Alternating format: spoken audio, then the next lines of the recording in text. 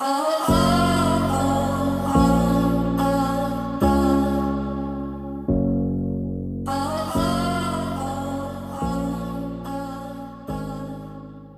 and welcome to Emma's podcast. In today's podcast, I finally have somebody that finally came back and returned to do another collaboration with me. It's collaboration week this week.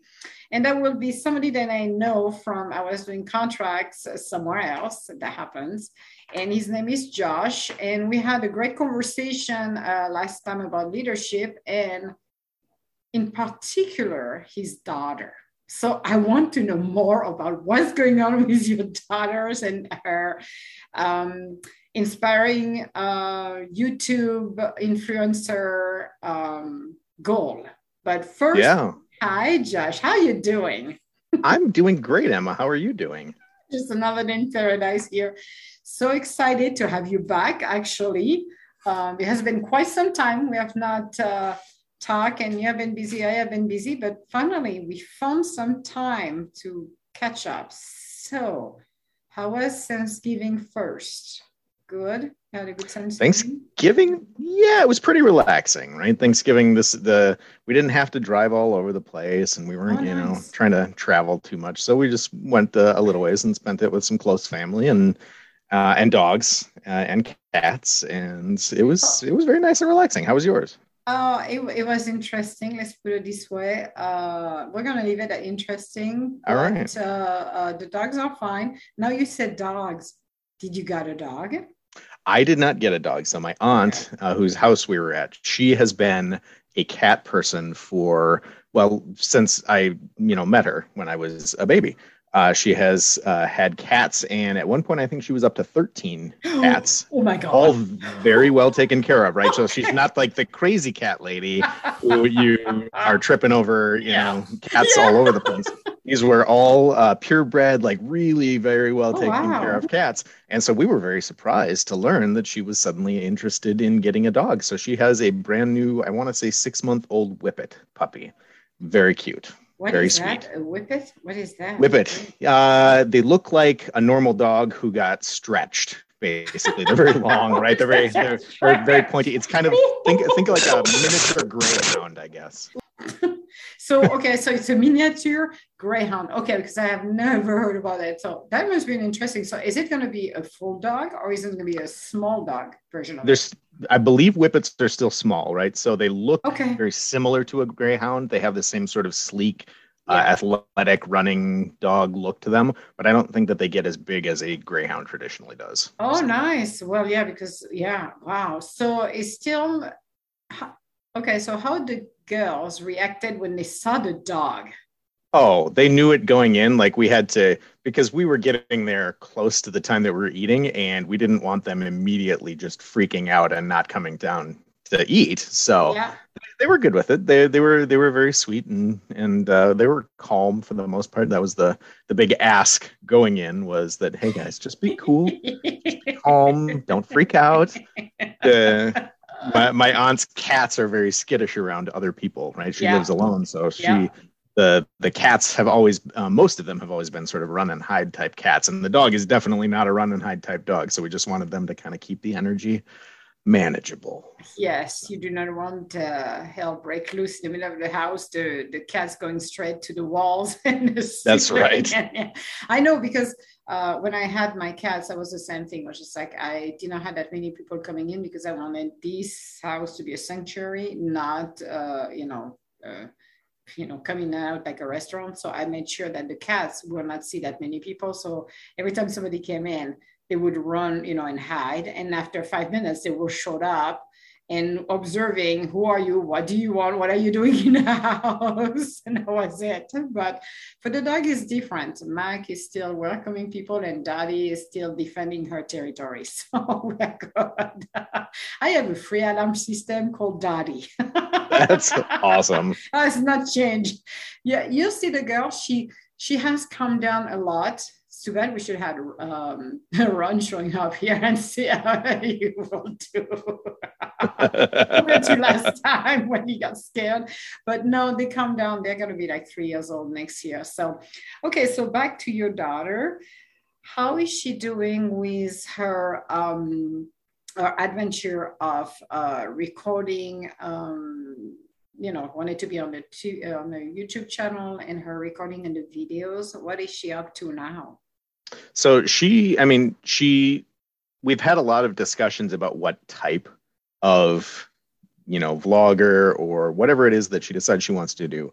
Yeah. What type of content does she want to produce? Because we variously find her watching stuff that we look at and we go, wow, I can't believe that she's actually spending her time willingly doing that. Yeah. And then we find stuff that we can hear from the other side of the house, and it's like hollering, like, knock that off. It's just people screaming, right? There's the people playing video games and mostly just screaming at the top of their lungs. So trying to talk her through the thought process of what do you want to put out into the world, right? What part of yourself do you want to put out there? Because as soon as you establish yourself in one thing, not that you can't move from thing to thing, but that's what you're going to be known for. That's what when you start to establish a following around something, you want to do it intentionally, right? So that you're moving in a direction that you want to go, and that you're not just getting pulled in the direction that maybe your fans want you to go, right? You're not just getting constantly influenced by the next hottest thing, which I think is sort of maybe the default culture of a lot of young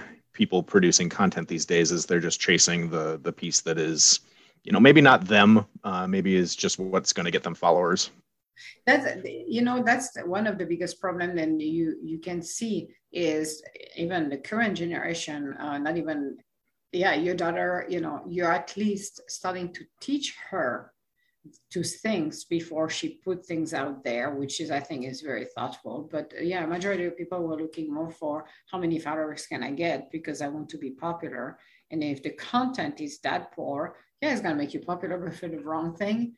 And if you really want to afterwards show your true self, then it makes it impossible to do that, or people will never believe that, oh, that person has a brain, but that wasn't the case before. So we're not interested in the content, what she's want or he wants to put out.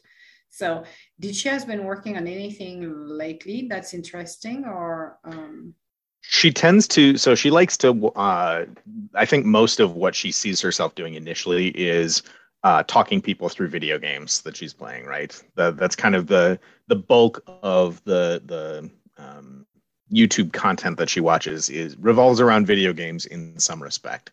And I think that the bulk of the videos that she produces, I don't see all of them necessarily. She has a private, she's a little bit too young to be putting out, mainline content without an adult's, actually in there and producing, right? So now she's making her own videos, just sort of practicing with a private account, just posting not for anybody, literally just for herself, and posting content to kind of get herself out there. And it just... We've been coming down to the pointed question of why do you want to do it, right? When we're looking at what type of content she wants to put out there, talking her through, thinking through what type of content she wants to put out there, it's around why are you doing it, right? If you can answer why you're doing it, what part of yourself you want to put out there, that then leads you to a much better idea of the creation piece of it. I guess it helps feed that creation piece instead of just going with whatever she just saw or whatever is hottest. So how much gray hair you and your wife got since then? All gray hair. It's or all turned. Nights thinking, okay, how are we gonna get through to her? Because the other thing and the hardest part is okay, she's a young kiddo, and okay, she might not have all of her things together because she's just growing and maturing, and she's a kid. So it must be interesting as a parent to sit down afterward and just thinking, I think I need a cocktail, honey, because this is like, oh my God. She of all of our children is definitely the one where every time we turn around, it's always something new that we're chasing after. So it's been an adventure, and we'll see where she lands. I don't necessarily know that she's ready to start putting out a lot of her own content, right? But she's doing all of those practice moves. She's working herself through the motions so that by the time she is mature enough to put out content that is responsible, that she'll have it down and won't be going through those growing pains, hopefully live with other people watching. And that's, I think that's going to be the challenge for her to understand and make the distinction. Like when I do podcasts, what's going on in my private life that doesn't transpire into my public life.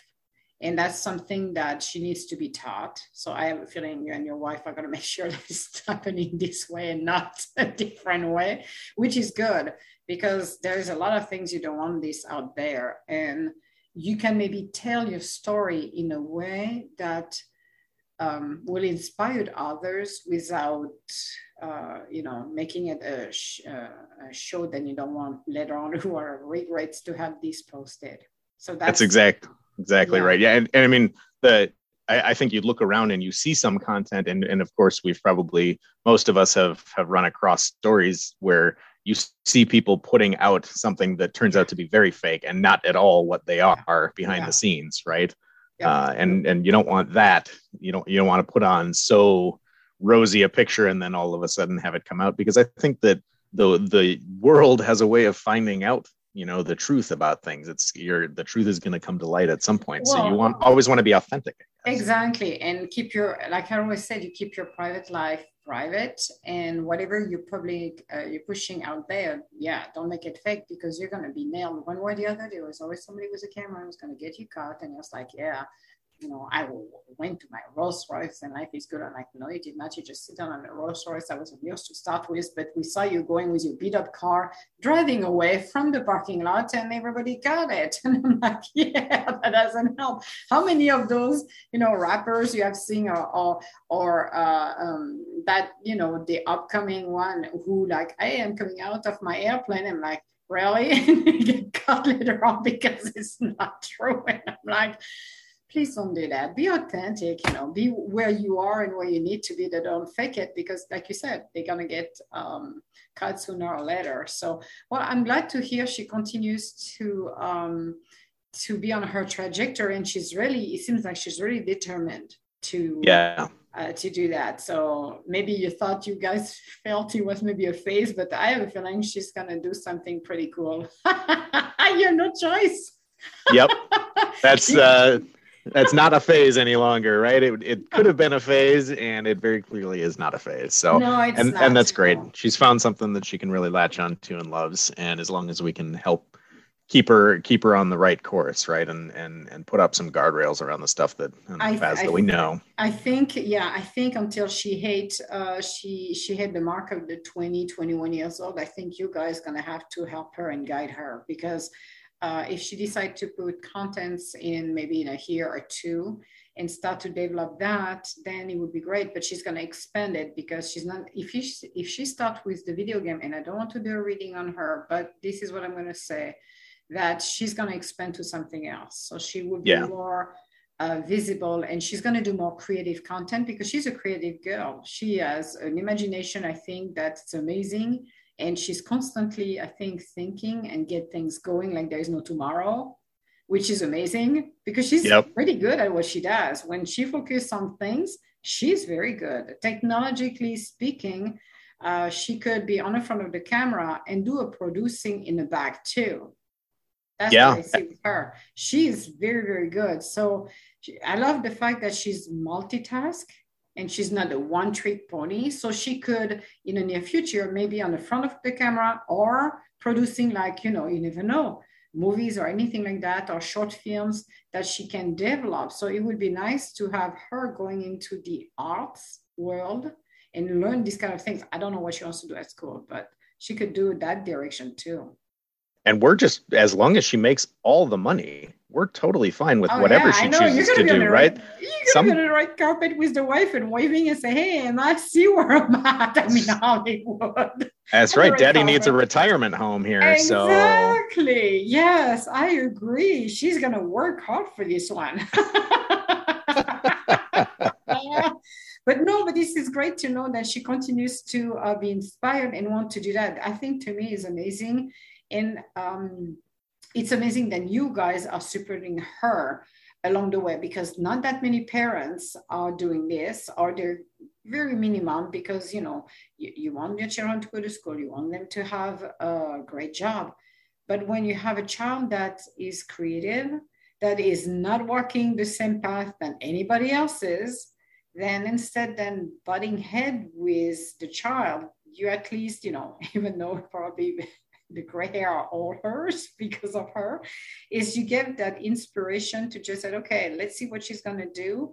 And you're supporting her along the way, which I think it's a great thing to do because you're Not to, I'm sorry. Go ahead and finish your thought there. No, go ahead. I was just going to say, and not to go on too big of a tangent, but I think that might be not that every generation I think feels like, they're so much more, open or different than their parents were, right? And perhaps there's some element of that, right? We've progressively gotten more open and opener and opener.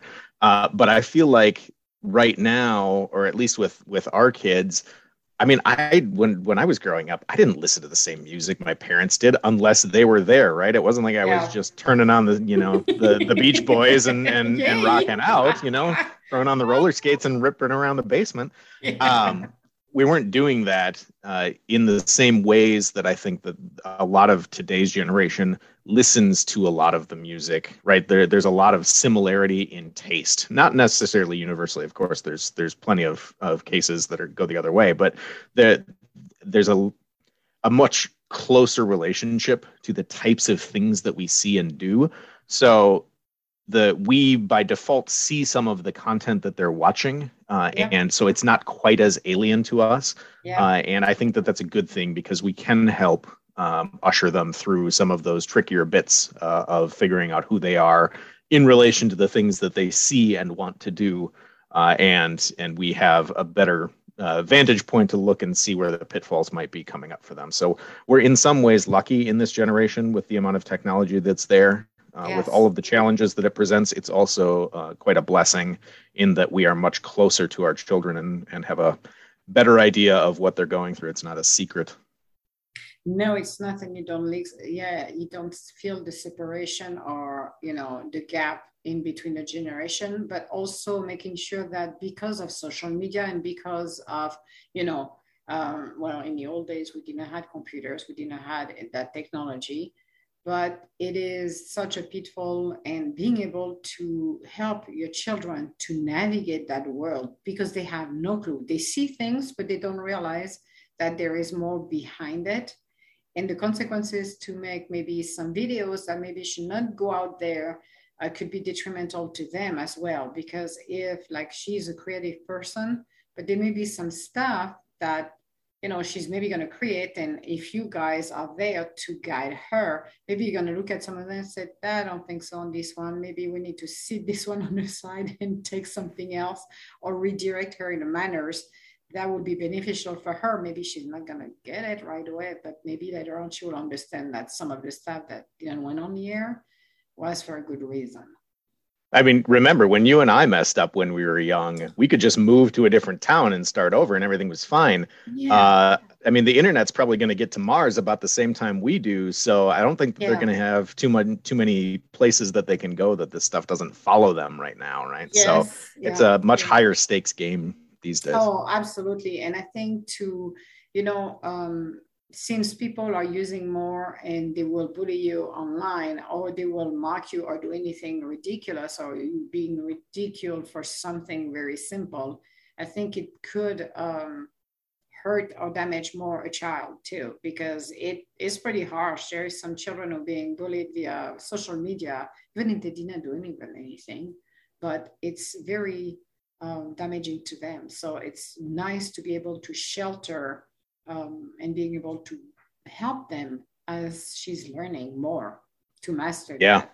But I'm keeps me young. So heck yes, because you have no choice.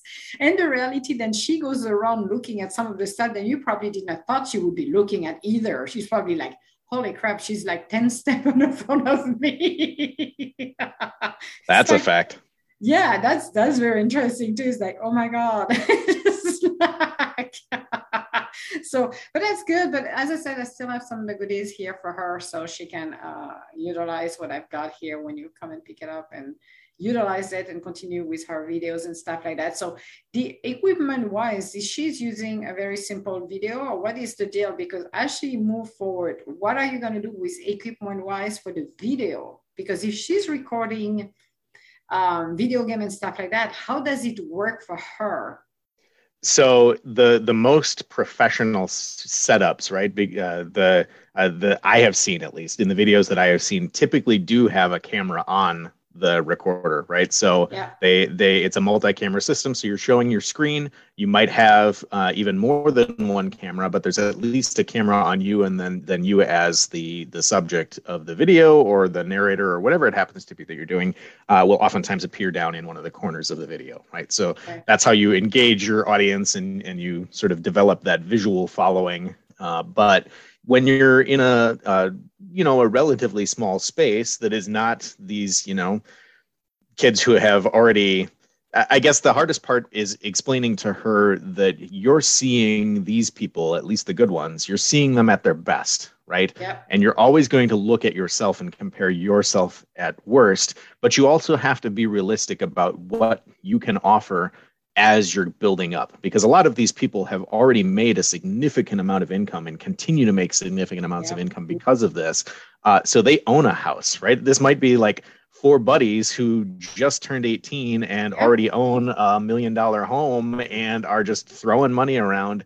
And you need to understand why they are where they are and know that they went through an awful lot to get there. It's not just the I guess happy reality that you see constantly. There's a lot of work up to that point. So you also need to look at where you're starting out in a cramped home, right? Yeah. With a lot of other people, and you don't have a space that looks like they look. So, or some of your idols' spaces look. So you also need to figure out a way to do the videography part of this in a way that isn't violating privacy for other people in the family, right? You can't just have camera on constantly walking around the house and suddenly, somebody walks out of the shower and everything is, chaos, right? Exactly. Are we live? Whoops. Yeah. So you gotta be a little bit careful about that. So right now she's just using a phone, right, to do her videos, and her practice mode that she's in right now is more about the commentary that she's providing than her physical video, but eventually the video will be a part of that. Yeah. Well, yeah, because the other thing too is when you start, those guys are now comfortable with who they are and more comfortable in front of the video. They have the mic they need to use. So when she's starting it, you have to have the practice on how you talk. Then when you're confident and you can talk forever, like I do my podcast now, even when I go and I talk to people or even do interviews, which is funny actually. If I do any interviews or anything like that, I can take forever. I'm like very comfortable, but people don't realize that it took practice for me to get where I am today. So same thing when she's going to do the video, the first few videos, at least she's practicing, which is mean when she's going to go live, she will not feel like it's the first day she did the video. But if she picked up the first video she did, saved it, and listened again compared to where she is today, there is a huge difference on the way she's talking. So it takes a lot of practice to do that and be comfortable. Absolutely. Yeah. So that's interesting you point of that. So in this case, because she's underage, let's say if next year she said to you, okay, Dad, I want to release a content. Would you allow her to show her face or not? Because she's underage. Yeah, because she's underage. We're at least my feeling about it, and certainly my wife feels the same way. But I always cringe a little bit when I look at some of the content that's created by or with an underage person sort of being the primary person on camera. Right. Yeah. There's an extent to that, which is fine when it's highly produced. But the type of production and the type of content that she's looking at right now feels very much more like you're inviting people into a private space than you are out there producing, right? Okay, it's not you're not on a set or in a house that could be a set for everything that's there.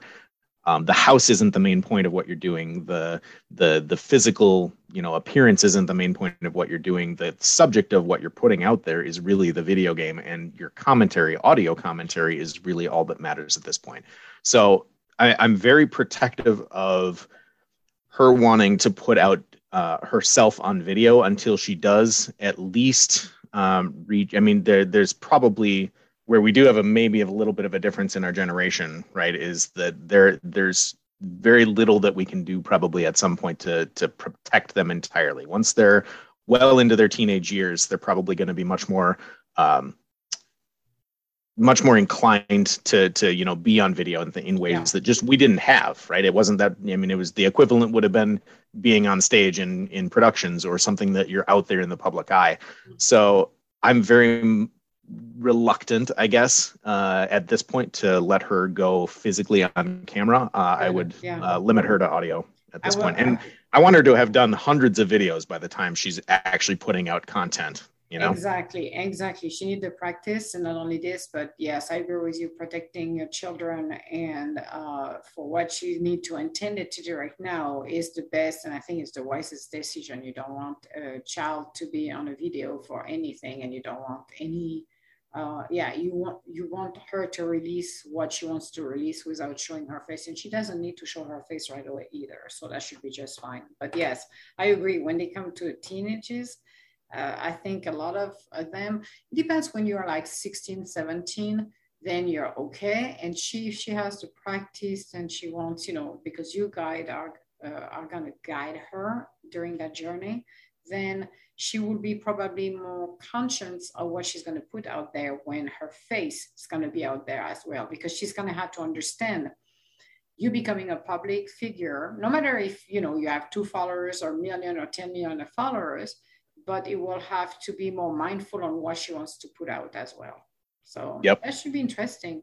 I'm curious what else she's going to do, because I don't think she's going to stick only to the video games. I think she's going to expand it to some. You shaking your head like, she's going to do something else. Video games is what she has access to right now. She can play video games and comment on them. So when she, makes her first million off of those videos and she buys something into something else, the content that she ultimately creates, I don't see her sticking in that space either. Right. I think it's going to be something much more creative because she has a lot of energy.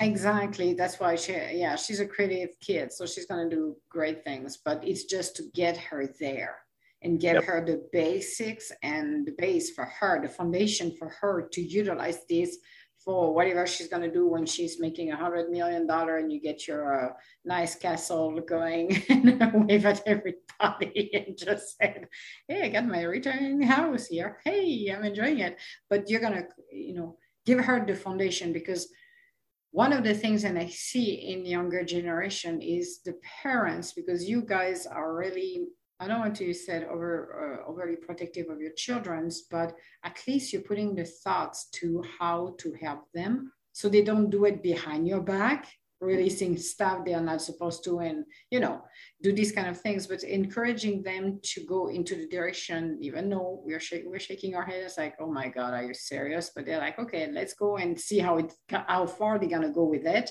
But encouraging her and give her the base and the skill sets for her. That to me is one of the best skill that most parents don't have the time or don't know how to do it. But you guys seems like you're working, in tandem, the two of you, to just get her what she needs to get for her own self and her creativity. So I think it's a good thing. It's balancing too, right? I got to get rid of my biases to some of the things that she wants to do, right? And let her make some of those, decisions and mistakes on her own that aren't, and world-ending mistakes. Well, hopefully it will not, we all make our mistakes. That's how we learn. And I think it will not be those huge mistakes. Then it's just like said, you go to the witness program afterward when you're done to release something you're not supposed to. Like you said, that will hunt you down until the last day you're breathing. But I think it's a great way. So I was just curious to know where she was with all of that and how you guys are doing with, her moving into it. And it's nice to hear that she's doing more practice, which is awesome, because I think practice will help her. And when she's going to release her first video, then she will be in better shape than if somebody else is brand new, just started their first video and never had any training and any practice or anything else. She will already have that, which is great. That will That would be even help her to get listeners and people watching it. Because I'm sure the first one, those guys released it, will probably awful. So hers will not. Hers will be just fine. You will be getting the equipment afterwards and upgrading, like I did with my podcast and stuff. Like I started with one microphone and I moved it to better microphone afterwards for the podcast, which now when you're listening compared to the beginning, you can hear the sound being better just because, you know, as you practice and become better at it, then you're like, okay, I need a better microphone at this point. So the voice is not totally weird. So let's do that. But that's good. That's good. So other than that, how's leadership going? How's everything going? Because we talked about leadership last time. What else do you got for us? What do you like to talk about this time around? You know, I think that one of the things that is on a lot of leaders' minds at the end of the year, right? This is the time of year where we're coming into a lot of performance reviews. A lot of places are doing performance reviews at year end. A lot of businesses choose if they are going to be reducing their workforce. A lot of reductions happen around year end, right? So there's all sorts of things swirling for most leaders. And of course, in many instances, it's also one of the busiest times of the year, certainly in a lot of retail situations or in a lot of companies that operate on a fiscal year that matches the calendar year, right? This is the big time, right? December tends to be one of the biggest times. So you got all of this stuff swirling around as a leader, and how do you responsibly balance all of that? And especially if you're in a situation where you're dealing with reductions in workforce, how do you do that in a responsible and humane way, right? How do you treat your people well and not do it in a fake way, right? For people who are underperforming in particular, right? And this is not something that I've had to deal with, underperformance. I've been certainly blessed to have a high performing team, but that doesn't always mean that you won't be facing something, right? There's many things that are out of your control as a leader in the organization, and you may have to make decisions that impact people who you don't necessarily feel deserve some of those impacts. And how do you do that in a kind way? And support people through changes, because all of us are going through changes no matter what, right? No matter what industry we're in, unless it's horse and buggy and you've pretty much got it down pat and it's not changing a whole lot. We should go back to the horse and buggy actually, because there's some days it's like, oh my God. Donkeys with pots on the sides, right? Yes. Yeah, I think we could go back to some of that stuff and get used to it again for a little while. Yeah. Yeah, I think that's on a lot of leaders' minds right now is how do we support our people through year end? It's been another hard year with COVID. We're all pretty weary of a lot of the things that we've gone through over the past 2 years. So there's a lot of mental health and stuff that just we didn't have to think about or we weren't in the mode to think about nearly as much prior to 2 years ago. So crazy year-end times are what I think a lot of us are facing. So let me ask you that question, because you talk about force reduction and, how do you handle mentally? Because I think this is one of the hardest part when, because I had a conversation with somebody who contacted me today from an old company that I used to work quite a long time ago. And we were talking about, when you have to reduce the amount of people, and because you're a leader in a position of leadership, so you know who's going to be gone and you have to keep it quiet.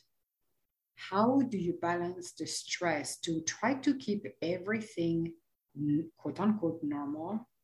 And how do you not let get to you? Because this is, I think, one of the hardest things when you have, like you said, you have a high performance team, but maybe on that team, then you're going to have to let someone go, even though if it's not your decision, you're going to be the one who's going to have to deliver it. How do you handle the stress, and how can you keep it together where you can feel your team go to work, feeling the stress, then there's going to be reduction. They feel like, okay, we're like sitting ducks, and keep them the morale positive. How do you handle that? Seriously, that's the question I want to know, because I'm like, oh God, I would be drinking, but that would be me. Sorry, it's hard. So how do you do that? How do you handle that? Well, I mean, everybody is to a more or lesser extent, has different challenges with this. I Mm-hmm. think that what I find myself doing is compartmentalizing, right? I might know or have an inkling, right? It may not even know the exact details of what's coming down because oftentimes a lot of that is coming from even higher up, Yeah. and you may not be the one making all of those decisions either. Yep.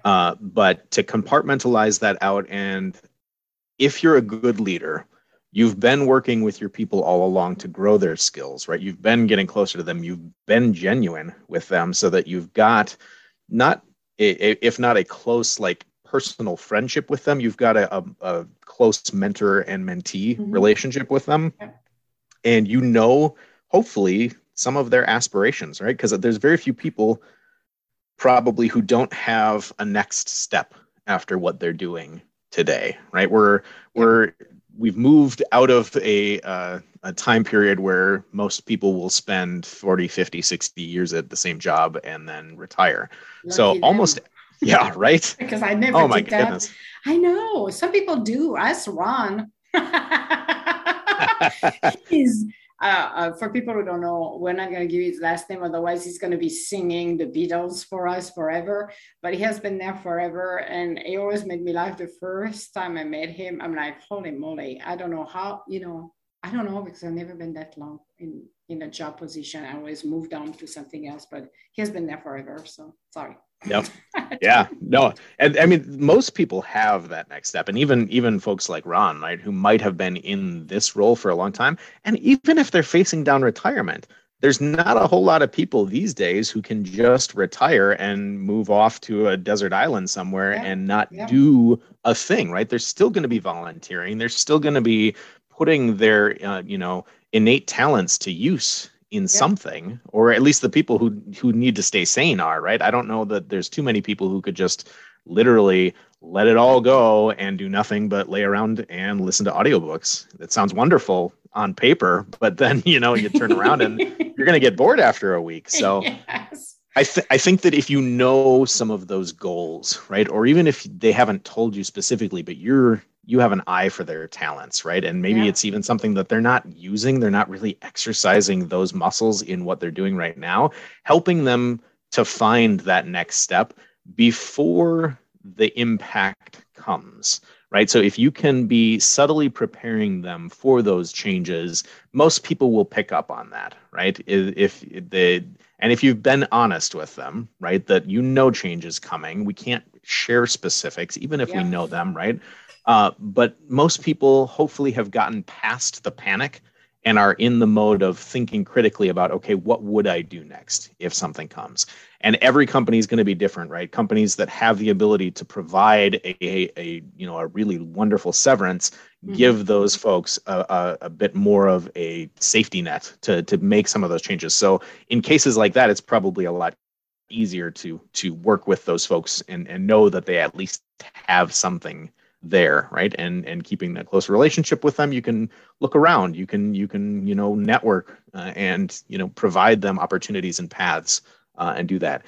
If you're in a situation where you don't have that, right? Yeah. If your company is not that far advanced and it's going to be a 2 week notice and that's it, they get nothing after that, that's a much harder situation. And I think that you have to, as a leader, balance out helping them as a person versus helping them as their boss, right? You need to really carefully consider, is what the company doing Mm-hmm. humane? And Yeah. humane is probably the wrong word in there, but is the company being responsible with the talent that they have brought on? And could I, as their direct manager, do something a little bit more above and beyond to help them into that next role? Because people will remember that, right? Even if you never work with that person again, they will remember later in Mm-hmm. life that, wow, that was a rough go, Yep. but and that my boss was a phenomenal person. Like you're impacting somebody's lives, and whether or not that's going to go around, right? Yes, it does. So that's why now how, because you said you compartmentalize. Oh my God, I was able to say the word. I will not repeat it again. Nice. I will not say it again because I have a feeling I'm not going to be able to. Box it up. Box it up. Box it up. There. How about How do that? you, yeah, how do you keep yourself sane? Because even you box it up, like you said, because I'm not going to say the other word, sorry. How do you keep yourself sane at the end of the day and I'm not, not turning around? Because a lot of people don't know how to handle the stress. And if it's too much at work, they will explode or implode at home. But how do you keep that balancing act to do not lose it at home? it's probably being a terrible person, right? I actually don't know how I compartmentalize so well. There's the big word for you. Yeah, thank you. Um, it I have never been one. Well, I might consider, right, or if I have something that really bothers me, I might think about it a lot over and over and over and over again. But Yeah, I've always been also able to eventually just sort of walk away from that. So for me, even though I have a lot of work and it may follow me home mentally, I also just tend to be able to recognize that eventually and shut it down for myself. Now, that's a very personal thing for me. I don't know that I could necessarily tell somebody else who is sort of the opposite of me and can't let yeah, go of those things and yeah. can't stop thinking about those. There's no magic to that, right? It's just something that you have to, I guess, if you recognize it's something that you are less capable of doing automatically, that it's going to take practice, right? You're going to have to work on it and find strategies that allow you to at least let go of the things that you can let go of. Because at the end of the day, there's very little of this that we can control that is causing us a lot of heartache. Most of the heartache that we're dealing with in work is stuff that we can't control. We're controlling our own output, we're controlling our own attitudes, and that's about it, right? And very, very little of that has to do with whether or not your company is going to let you go at the end of the day, because if they have to make a financial decision, it may not make any logical sense to you whatsoever. So I there's know. nothing you can do, Yeah, right? yeah. Yep. And if you have talented individuals, then you have to part away and you connected with those people. I think it's the hardest part to see them go. It's like because you can connect in and you have bonds with people. So I think it's not easier for an employee, but when you're in a leadership position, it's probably even worse to see that you see people who are good people who are essential for the company go. And that's, I think I will have a hard time, or the bottle of cognac will be empty. I will need a lot of refill of bottle of cognac on that because this is hard. Yeah, I mean the days that I've had to say goodbye to friends, I would consider them friends, Yes, have yes, absolutely been the hardest days of my working career, and some of the hardest days of my entire life, right? Because yes, I know. Yeah. even though they're going to be fine, right? Your time with them right now is coming to an end, and that's always a hard thing. I know. And it's like balancing that, I think is one of the hardest things when you're in a leadership position because it's like, and it always goes in cycle when they do layoff and stuff like that. But it is hard. There is some you just see them working and say, yeah, they're going to do something better because they need to do something better. It wasn't the right position for them or whatever the deal was. But for some others, it's like, whoa, it's like ripping the band-aid a little too hard. And it's like, yeah, that's not a pleasant ride. So that's why I was Yeah. just curious as a leader, how do you handle all of that, all of the changes, all of the uncertainty? And with how do you deal with, because you do hear rumors, how do you deal with things that maybe are shifting within the company and prepare your team for those changes? So it's not only, layoff, but maybe there is some reorganization and people are shifting roles. How do you prepare your team when people are used to do what they're used to do in their roles, and also then they're going to be shifting and do something slightly different? How do you approach that as a leader to let know people? Because changes, everybody do not want to go through changes because we like our own habits and we're scared to, maybe if we're expanding, we're not going to fail, we're going to fail at it because we're not used to it. So how do you do as a leader approach the people and prepare your team for changes in their jobs? So first of all, I guess the first thing that I always have to be conscious of is to avoid being part of the rumor mill, right? We will hear the rumors, we will Yeah. absorb some of those, but I've had to very consciously, because you don't want to be the gossip, right? You don't want to be the one as a leader. It's not a good look for most people, right? To be the gossip. There are positions that that's the whole job, but the as a general leader, if you're spreading gossip, you lose a little bit of credibility, right? So the first thing that I try to do is remind myself that I can only control what I can control. And if you're in that mentality as a leader, you can then demonstrate that mentality for the folks on your team, because they are very likely going to not be in control of those changes that are coming their way either.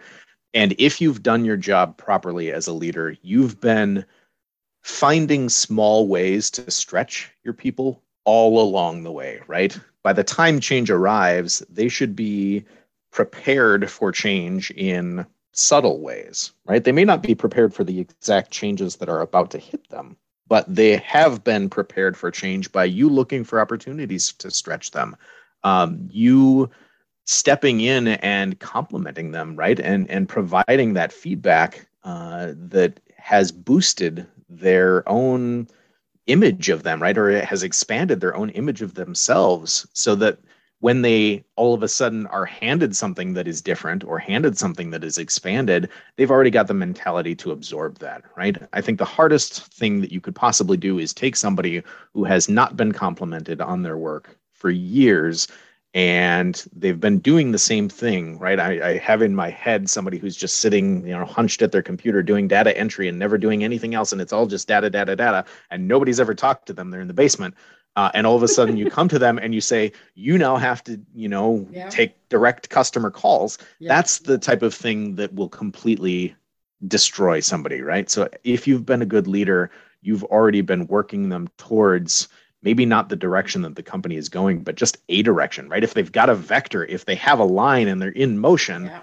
then they're much more ready to deal with any change that comes their way, because they've already got the momentum. Their inertia is not sedentary. It's not just keeping them in one spot, and suddenly they have to totally flip into a whole new direction. So at least from what I'm hearing from you too, is that you're gonna try to connect with the people, with your team, and figure it out what other skill set they have. Yeah, exactly. Noticing the things that are unique to each individual, what are strengths that they have that you can play up, right? If you see other opportunities, if you know change is coming and you know somebody's going to be impacted, whether or not it's going to be them, right? But you know that your team is going to be impacted and it's going to be a head count thing. Look around, right? Your best person, as much as you may want to hold on to them, they may be the one who is the perfect person to suddenly offer, or not push, but to show them another path that they might consider, that would be the next best step for them, right? I guess the hardest part for me as a leader is remembering that my job is not to hold on to every great thing that I've got right now. I'm not meant to just hold on to it and smother it. I'm meant to actually help it grow and go out into the world, right? And if you do that as a leader, if you build up enough leaders who are coming on behind you, you are automatically successful as a leader. It's you're out there with other people and you're helping them grow, and people then look to you, even though you don't feel like maybe you did all that much, right? The job itself, Mhm. you might not have. I guess this is one of the things that I deal with. I look at what I do and I go, I'm not really that good at that part of my job, but if I've got all of these talented people and I'm helping them grow, that's looked at as being high praise. That's what leaders are meant to do. So Yes, they're meant to encourage others to get outside of their little comfort zone and do something new so they can at least expand their skill set. Now, it was based, what we talked about, just if people, you have a force reduction. Now, let's say in a case where you don't have a force reduction, but all of a sudden the upper management decided, well, you know what, guys, what you're doing is cool, but we're going to make you do more things and different things. So in those roles, you're gonna, how do you approach this to your team that just said, okay, guys, we're good, but now we are gonna be shifting what you're doing right now. We're gonna make you do something different. How do you approach that, and how do you decide, or I don't want to use the word decide, but what makes you take the decision to give some stuff to some and other will do something different? If someone said, well, I could do the job, then you're going to give to somebody else's, and you realize that that person is not, you don't feel is strong enough to do it. So again, this is one of the things that hopefully you've been taking the right sort of motions all the way along, right? Because it's much easier if you've got a team that's used to having small, I guess, outside project type things thrown at them or requests that may not be in their main job, but hey, can you come help me with this? I think that you'd be a really good or had a really good perspective on this. I'm being asked for this, but what do you think of that? Giving them those types of opportunities along the way when it's low stakes will make this type of a scenario much easier. So I don't know how you do that when you've been a terrible leader all the way along, right? Because that's going to be a learning moment for you just as much as it is for the people who are getting forced into something else. But if the company is just taking more work and putting it on your plate without really the compensation to go with it, right? Because that's everything these days seems to be squeezing more blood out of less turnips. Yes. I guess, and now more than ever, right? There's a focus on mental health, which is very, very good and very healthy for the world, because I think that for the longest time, the response to that would have been you just do it, right? You get it done, and if you just work it done and get it done, then you'll be the good employee, and then you'll get all of these rewards. And I think we know that that's not the case, right? You can work yourself. Yeah, the donkey and carrots doesn't work. Never worked for me, but for some people it did for 5 minutes, but for me it never worked. So I'm like, no, I'm not. It's how do you assign it? And the other question will be on this one is if somebody wants to volunteer on those projects, but maybe it's not their, it's more in their weakness and not in their strengths. Do you help them to go through it, or do you make them, try to tell them that's maybe not the right project, you got something else better? How do you approach that? Because if it's not in their, wheelhouse, how do you deal with that? It's going to be situational, but I had an example of exactly this thing, right? We asked for volunteers, and I think that you're going to find that if you ask for volunteers for something, more often than not, the people that you would have identified in your head as having been good for that will probably raise their hand, because they probably recognize, just even if they don't know it, right? They just recognize the things that they might be good at anyway, right? They're more inclined subconsciously to go after those things. At least I hope they are. But I just had an example of something that needed to get done. It had a deadline, and that we asked for volunteers, and there were two people who raised their hands, and one of them was exactly who I would have expected to go after this type of a side project, and another one was not. And my decision was to let them both go after it, right? And this was hard for me because it ended up causing more work for me specifically. This was a project that I could have just done myself, but I needed to let other people into that space, right? I can't just be me doing it. So giving that person the opportunity to go through it, there were a few moments right behind closed doors, just in the privacy of my home, where there was some swear words bantied about because of what the result of that was. Then I had to go back in and kind of fix some of that stuff, But that's the type of opportunity, even if it's them getting through that and recognizing, oh God, this is not the thing that I should ever, do again. Having had that opportunity is almost as important as having the opportunities to do the things and shine at that they're really good at, right?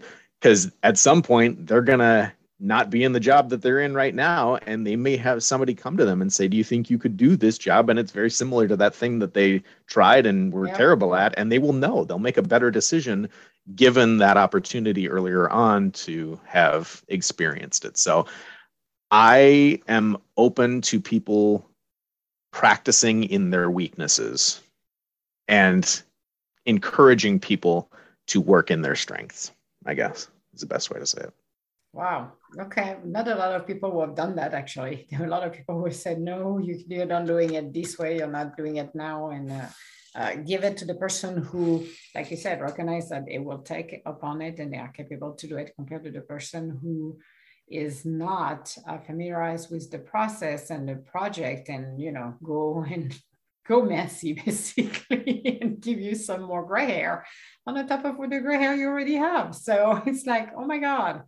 And that's where the situational piece comes into it, right? Because there are situations where you can't in any respect do that, or your whole system is going to fall apart, right? You may have something that is just so important that it gets done right the first time that you don't have the flexibility to do that. But finding those moments where, hey, you know what, it's okay if we have a little failure here. We can use that as an opportunity. Taking those opportunities when they come is pretty valuable. So at the end of that project, is that person recognized that they needed more practice, or it wasn't for them? Or did they acknowledge the fact that, okay, this was hell and no thank you, I will stay in my line? What was the end for them? What did they thought at the end of the day? That's one of those tough conversations that you have to have as a good leader with that person, to say, okay, here, the good first attempt, right? Is probably the nice way to go. Good first attempt. And here's what I would have done differently in this scenario. And here's why, right? Not just try to be who I would have been, but here's the thought process behind what I would have done there, so that at least even though they know, because they knew, right, going through it, it was a struggle for them. If they came out that bad, or if the product came out that bad that they were working through, they knew. There's very few people who would look at that and go, wow, I really killed it on this one. This is great.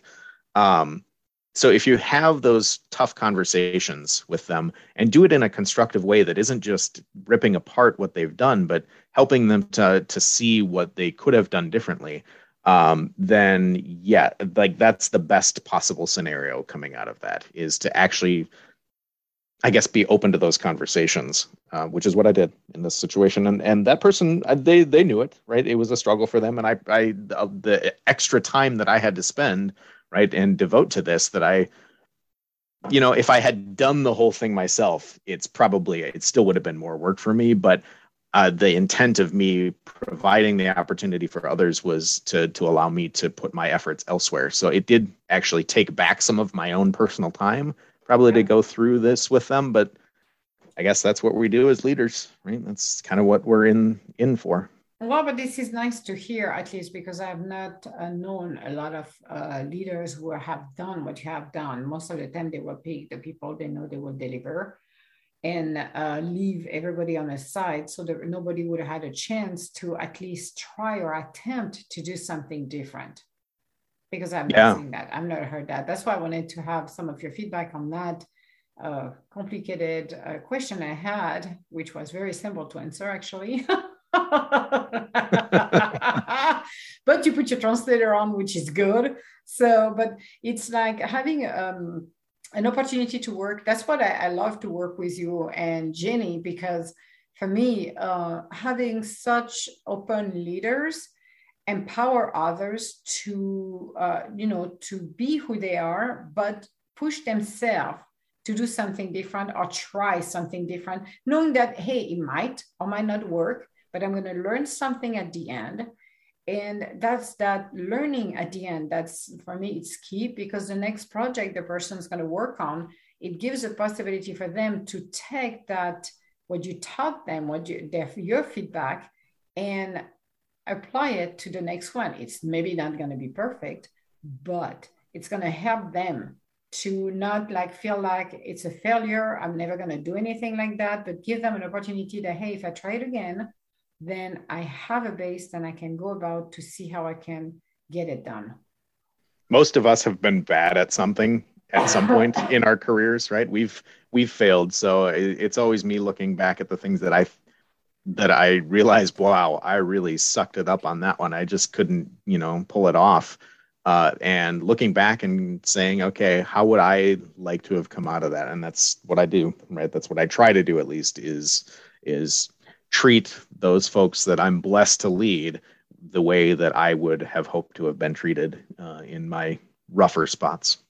Yes. So. Yeah. Because because leadership is something that you build it up, and you do have to have empathy and some compassion on things you're doing, and go back and revisit what you have done, which I like, because you at least you take example of what you have done in the past and don't want to basically reproduce, because a lot of people will take those patterns that they have been through and will do it and apply it to their team, which is so wrong. Instead of learning from it and said, okay, this is not something I would like to treat my team. I'm going to go it the way I wish I was treated. Yep. Which help a lot of people and boost up that confidence, that teamwork. And I still do not like the word teamwork, but boost it up and really bringing out the best of people out of it too. And always having people who volunteer, who will go the extra miles that most leaders cannot get people moving forward or doing the extra, but being able to, the way you're doing it, and Jeannie and everybody that I know over there have been pushing people beyond limits or beyond everything's possible, but just giving us such a great result at the end of the day, and being able to work together in a good atmosphere, even if some days we don't feel like it's a good day. Yeah. And there's too many fires to deal with. Don't we know it? Yes, we do. Fires are better when you have friends, right? Fires are better with friends. Yes, because you need the sarcasm to go through. This is what I miss the most, is the sarcasm and the laugh and the humor in that. That was just awesome. It's how to be graceful under fires. And I think you and Jeannie had, I don't know how you pulled that together, because I don't know how that many people would be calm under everything that was thrown at us when we were working on those projects. I have no idea how you kept it calm and collected. I think it's projecting an image of calm and collected when you're panicking on the inside, right? That's certainly a skill to build up as a leader, is being able to put on the positive face, because there's nothing going to be solved by the negative side, right? If you get negative with your team, that just all of that just leads to a downward spiral. So I don't know how we did it either, because it didn't feel like it to me, right? But as long as it felt like it to you, then it was a success. Yeah, I was sitting, it's like, so let's figure it out. And it's like, okay, we can do it. Yeah, no problem. But watching the two of you was like, wow, I never saw two people that calm, because generally I saw meltdown on others, but you guys were like, okay, how we do this? Because, and the tone and the energy around the two of you always amaze me, because it's like, oh my God. I don't know how you did it. I don't know. A lot of cognac. A lot of cognac. Yeah.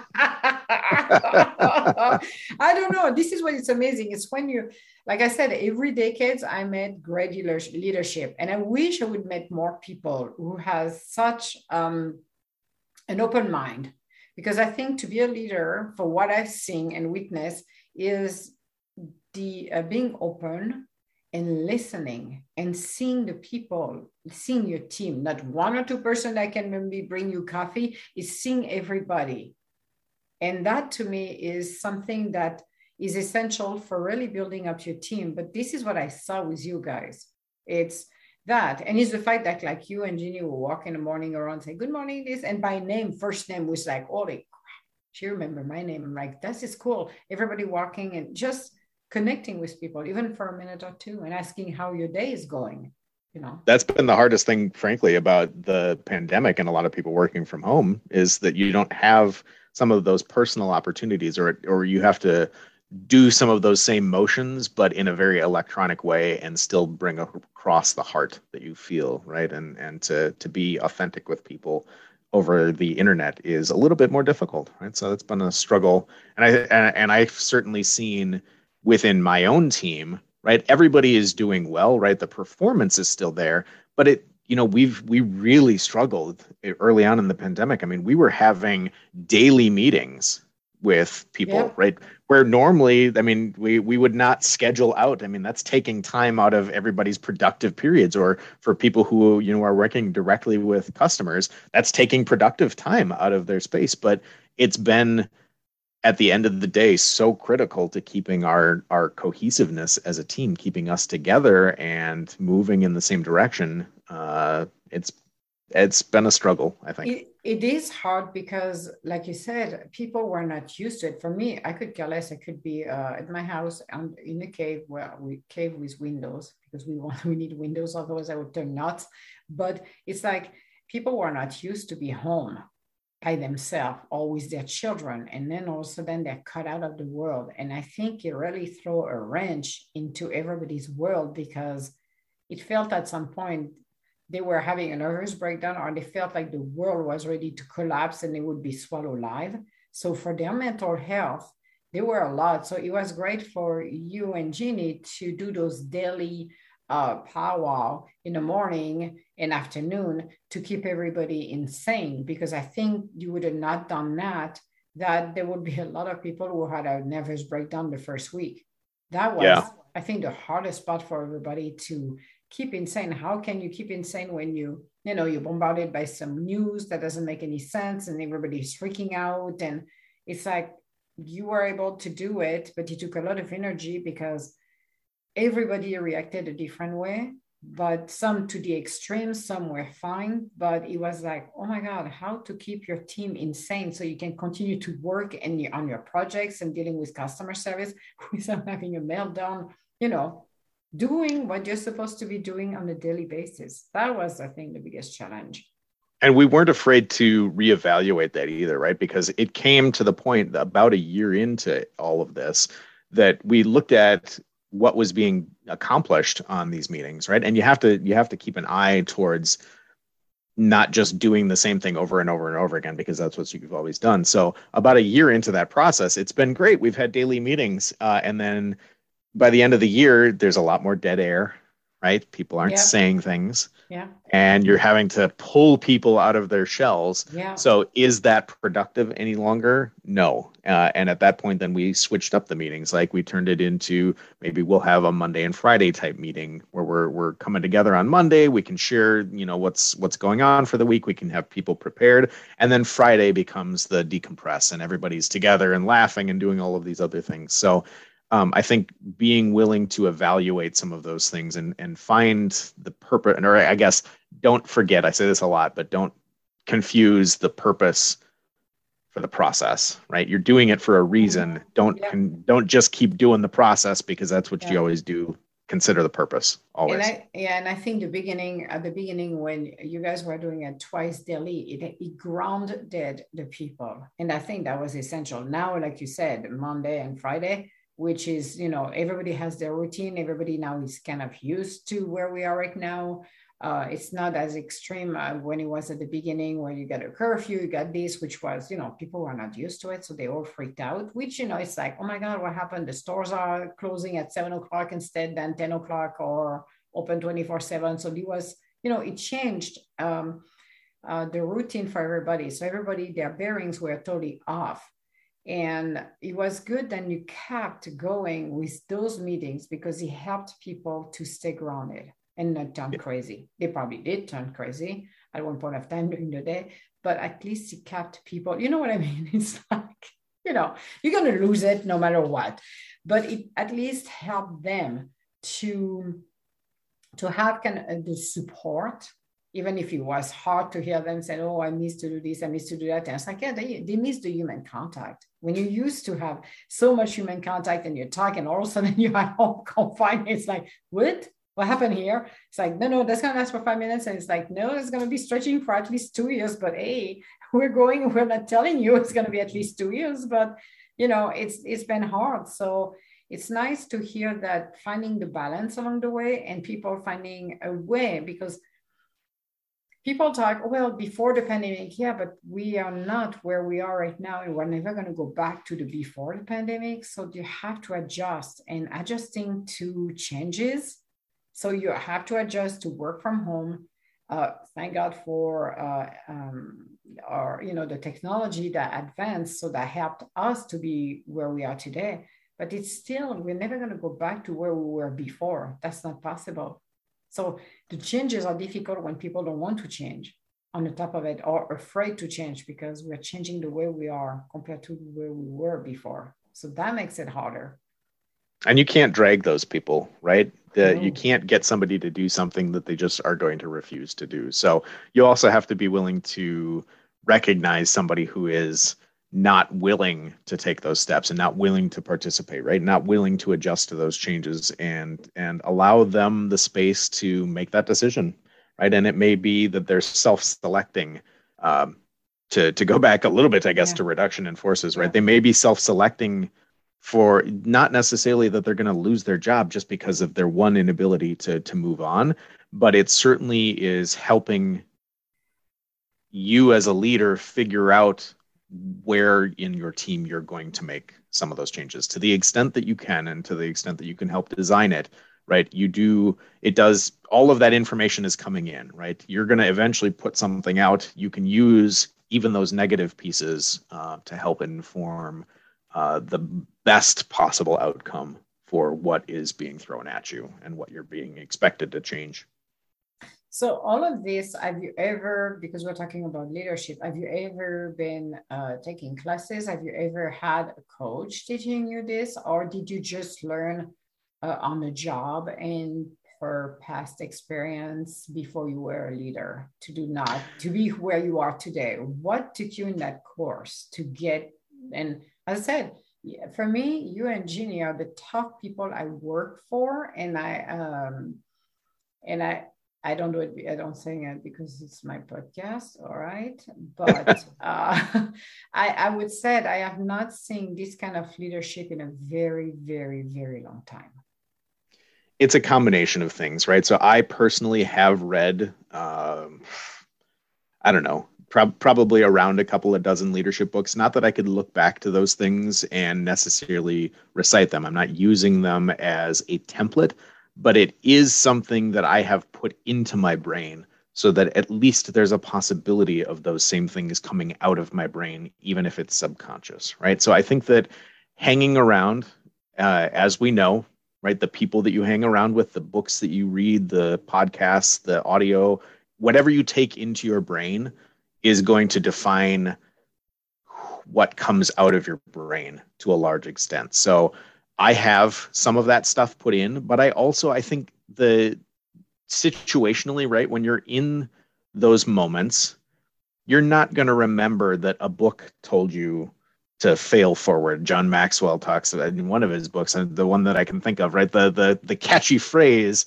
might come back to you, but the core content may not. So being a good person, I guess, in those moments where you have to actually be boots on the ground and make that decision and always coming at it from a perspective of how would I want to be treated, I think gets you a large way towards making those right decisions, even if you don't have the leadership manifesto right in front of you. This is what I should do in this situation. But I think that for people, especially who that isn't a natural motion, right? People who aren't naturally inclined to leadership, listening, like anything that you can possibly do to put more leadership principles in gives you the chance to have those leadership principles come back out when the time is, important. Okay. And you're based also on your past experience, or also it's a combination, so between the books and your past experience? Yep. And for me, again, I don't remember any of the things that Dale Carnegie told me was a good thing to do, right? I never think about it in that respect. So it's really, for me, it's more about looking at my past experience when I'm presented with something that I don't know the right answer to immediately. I'm evaluating how would I hope this was handled if it were the situation's reverse, right? If I were the person who was being asked to do something or being told to do something or being told that their job was being eliminated, how would I hope that my manager or the person in charge, above me was treating me in this situation, basically. And to that extent, right? So since we started talking about reduction in force, here's a good thing. I don't know that I should necessarily advocate on a permanent media to not pay attention to HR, right? But this is one of those moments where you have to recognize HR may have some limitations. They may have some guidelines about how you have to tell somebody Yeah. that their position's eliminated, or that they're getting moved into a different role, or that an entirely different, type of work is being dumped onto them. There may be guidelines, but it's okay as a leader to look at those guidelines and say, how will my people react to that? And is there a better way that they will appreciate me coming to them? And maybe it's not me just outright telling them, but I can hint at it, right? I can help direct them. I can help frame it so that they know that something is coming, right? You're Yeah. preparing them for it.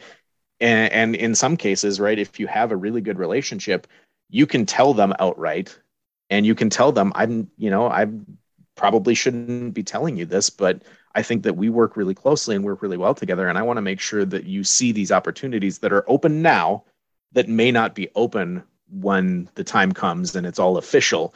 Let's look at these opportunities now, because I think that this is something that you should at least consider. That type of thing. You have to be open to those types of breaking the rules a little bit, right? I'm not implying that you should just ignore HR entirely because they have a job and it's important.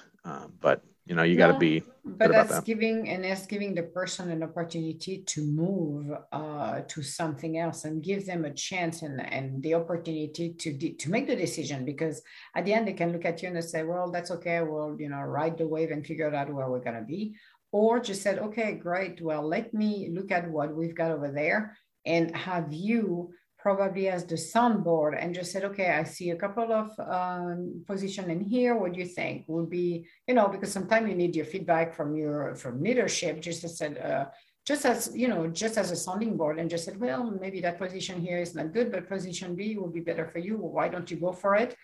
And support them during that transition, even if you have to let, like you said earlier, someone go because you want to hold on to the people, give them at least an opportunity to move on to something else. And you never know, because you might in the near future be working again together. You never know. Things between companies, when the way Yeah. they do their mixing, you never know what you're going to be doing in 6 months. Maybe they're going to put you somewhere else. It's like, hey, we're back again. Yeah, the band is back, the band reunited. But in the meantime, it's give them an opportunity for them to have a chance to say, no, I don't want to do that, or yes, I will, even though, it's sad because it's like, oh, we work well together, but hey, I have a new opportunity, so I'm going to take that opportunity and move forward with something else within the company. So for me, I will probably do what you're doing, or I would be inclined to help people to find new position within the company so they don't take a gamble on themselves and, do something different. I think we think as a leader, right? And in some respects, as a leader, you're meant to view the company as this monolith, right? It's the company is all important, and we're all working for the company, and we're trying to build the company, and all of the leadership coming from the very top on down is all the vision for the company. But at the end of the day, the people that you're working with and your experience of this company is going to be the sum total of the relationships that you had, right? There might be a component of the work output that you had, but everybody who matters in this equation, right, it's all about that relationship that you built. So if Yes. you can treat those people exactly like you want to be treated, and you can help them put out work that is in line with what the company is looking for, I think everybody wins in that scenario, right? And you're exactly right. You Exactly. will run into those people, or something will come back around from the good that you do Yes. to you eventually.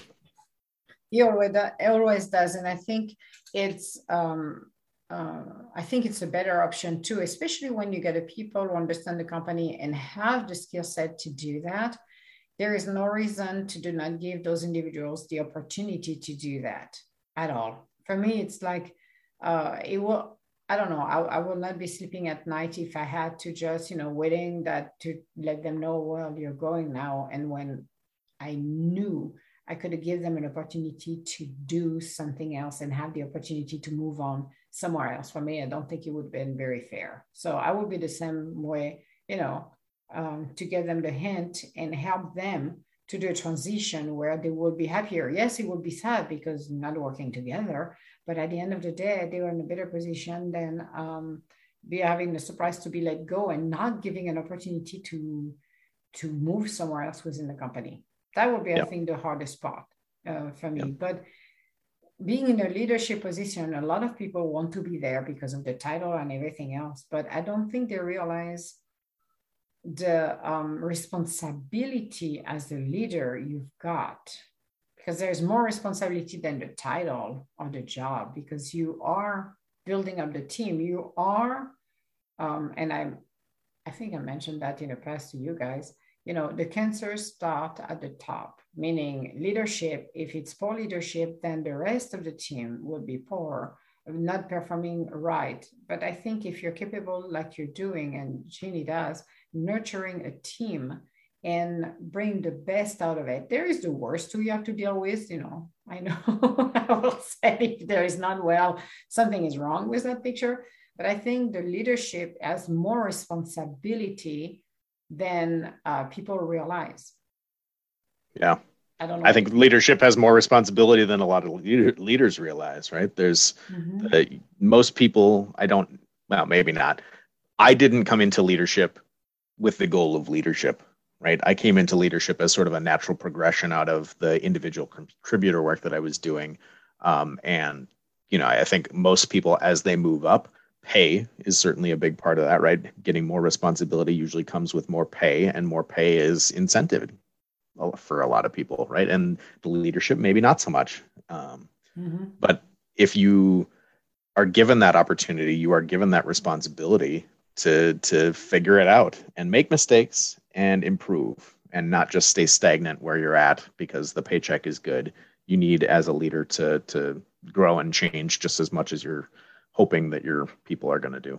Right? And I think have empathy and compassion for what you're doing and for the people around. I think empathy has a lot to do with it too, because I don't think a lot of people understand the word empathy.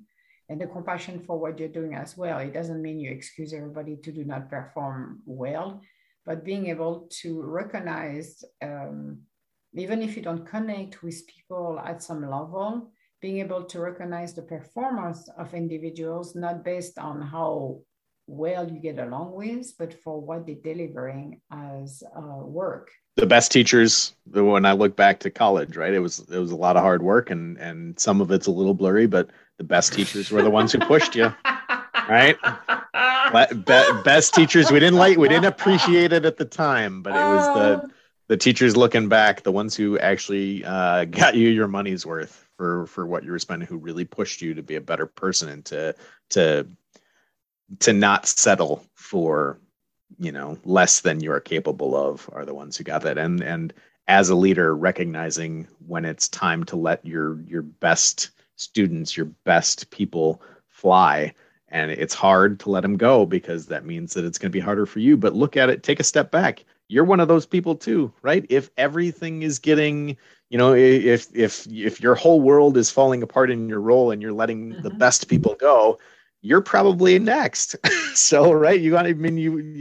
We're all kind of in that same boat when it comes to the company. The company is its own thing, and the company will do great or it will not do great based on its own decisions. But your role is your relationships with the people that you're interacting with directly, as much as possible. So let the winners win. Let the top people fly when the time is right. And how do you deal, because, when you take more on roles in leadership, how do you balance this with your personal life? Because, it requires you as a leader to spend more hours than most people. So how do you balance all of this? Well, I think first you advocate, or you have a company that is already recognizing that that's the ideal state, is especially again with a lot more focus on mental health. I think a lot of companies that may not have had a focus on that before are recognizing that there needs to be that life balance with work. Yeah. And you have to work on your personal in-home relationships in the same way that you're working on your relationships with the people at work. Not necessarily in the same words, right? I get to the end of my day And my wife is trying to tell me all about this stuff, and I'm like, I just don't have any more words today. Sorry, I used them all in my meetings.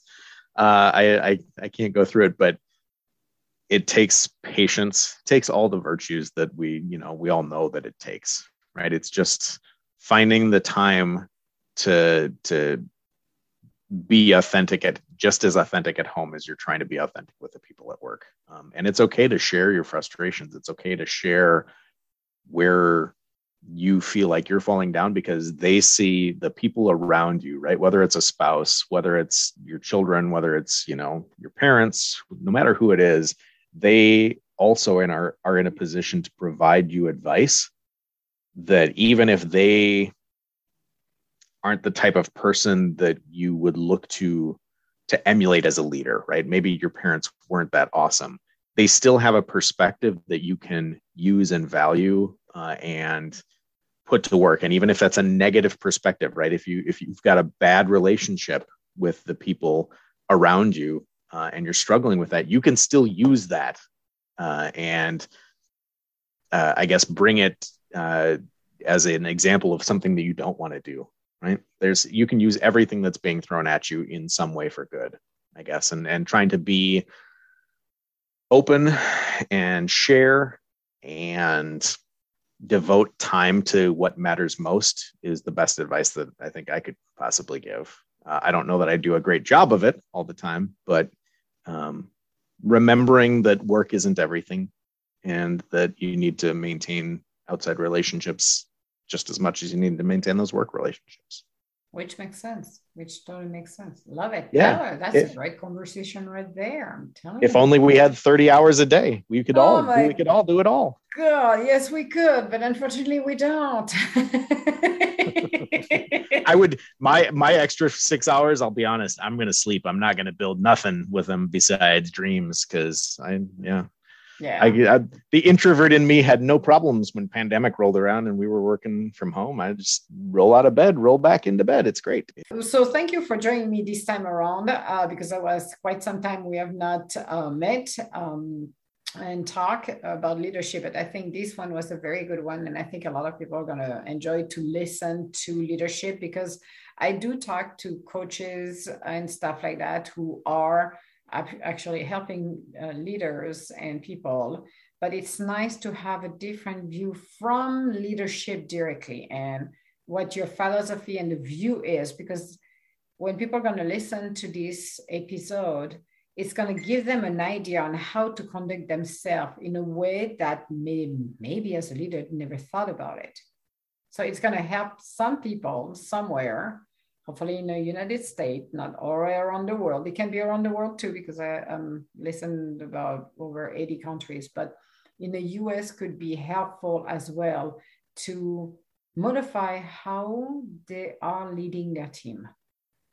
Well, it's been my pleasure, and I hope that the words that I've said, right, go out and bear fruit for somebody else somewhere. I hope so too, and I'm sure it will, because as I said, I'm on 12 different platforms, so every time I release one, it goes to a bunch of other things. Like iHeartRadio, you got Apple, you got Spotify, so a lot of people are listening to those. But I hope it will inspire people who are in leadership and maybe cannot afford a coach to listen what you said and take some of those thoughts and apply it in their own life and team and see the difference they're going to make in their team. Because I said, I've not met that many great leaders running teams like I've seen. I said, you guys were like my favorite team ever. So I'm like, yeah, going back over there. Yeah, but it's always nice to see really teamwork at its best. Even I agree. Even under fire, under whatever was thrown, is to see how you guys were able to keep it together, move it forward, and get things rolling. Because to me, a lot of leaders, when the first sign of issue comes, they all lose their patience and they're losing it for like, oh God, here is a screaming, stressing out, but you never show that. And that's, to me, is a really good sign of what a leader are you. One of the best one that I've seen in the business so far. So, and I've been around the block quite a long time. So it's nice to have you on board. And if people wants to provide comments, they can connect directly on www.edgintuitive.com. I will not give Josh email because I'm sure they will be bombarded by requests.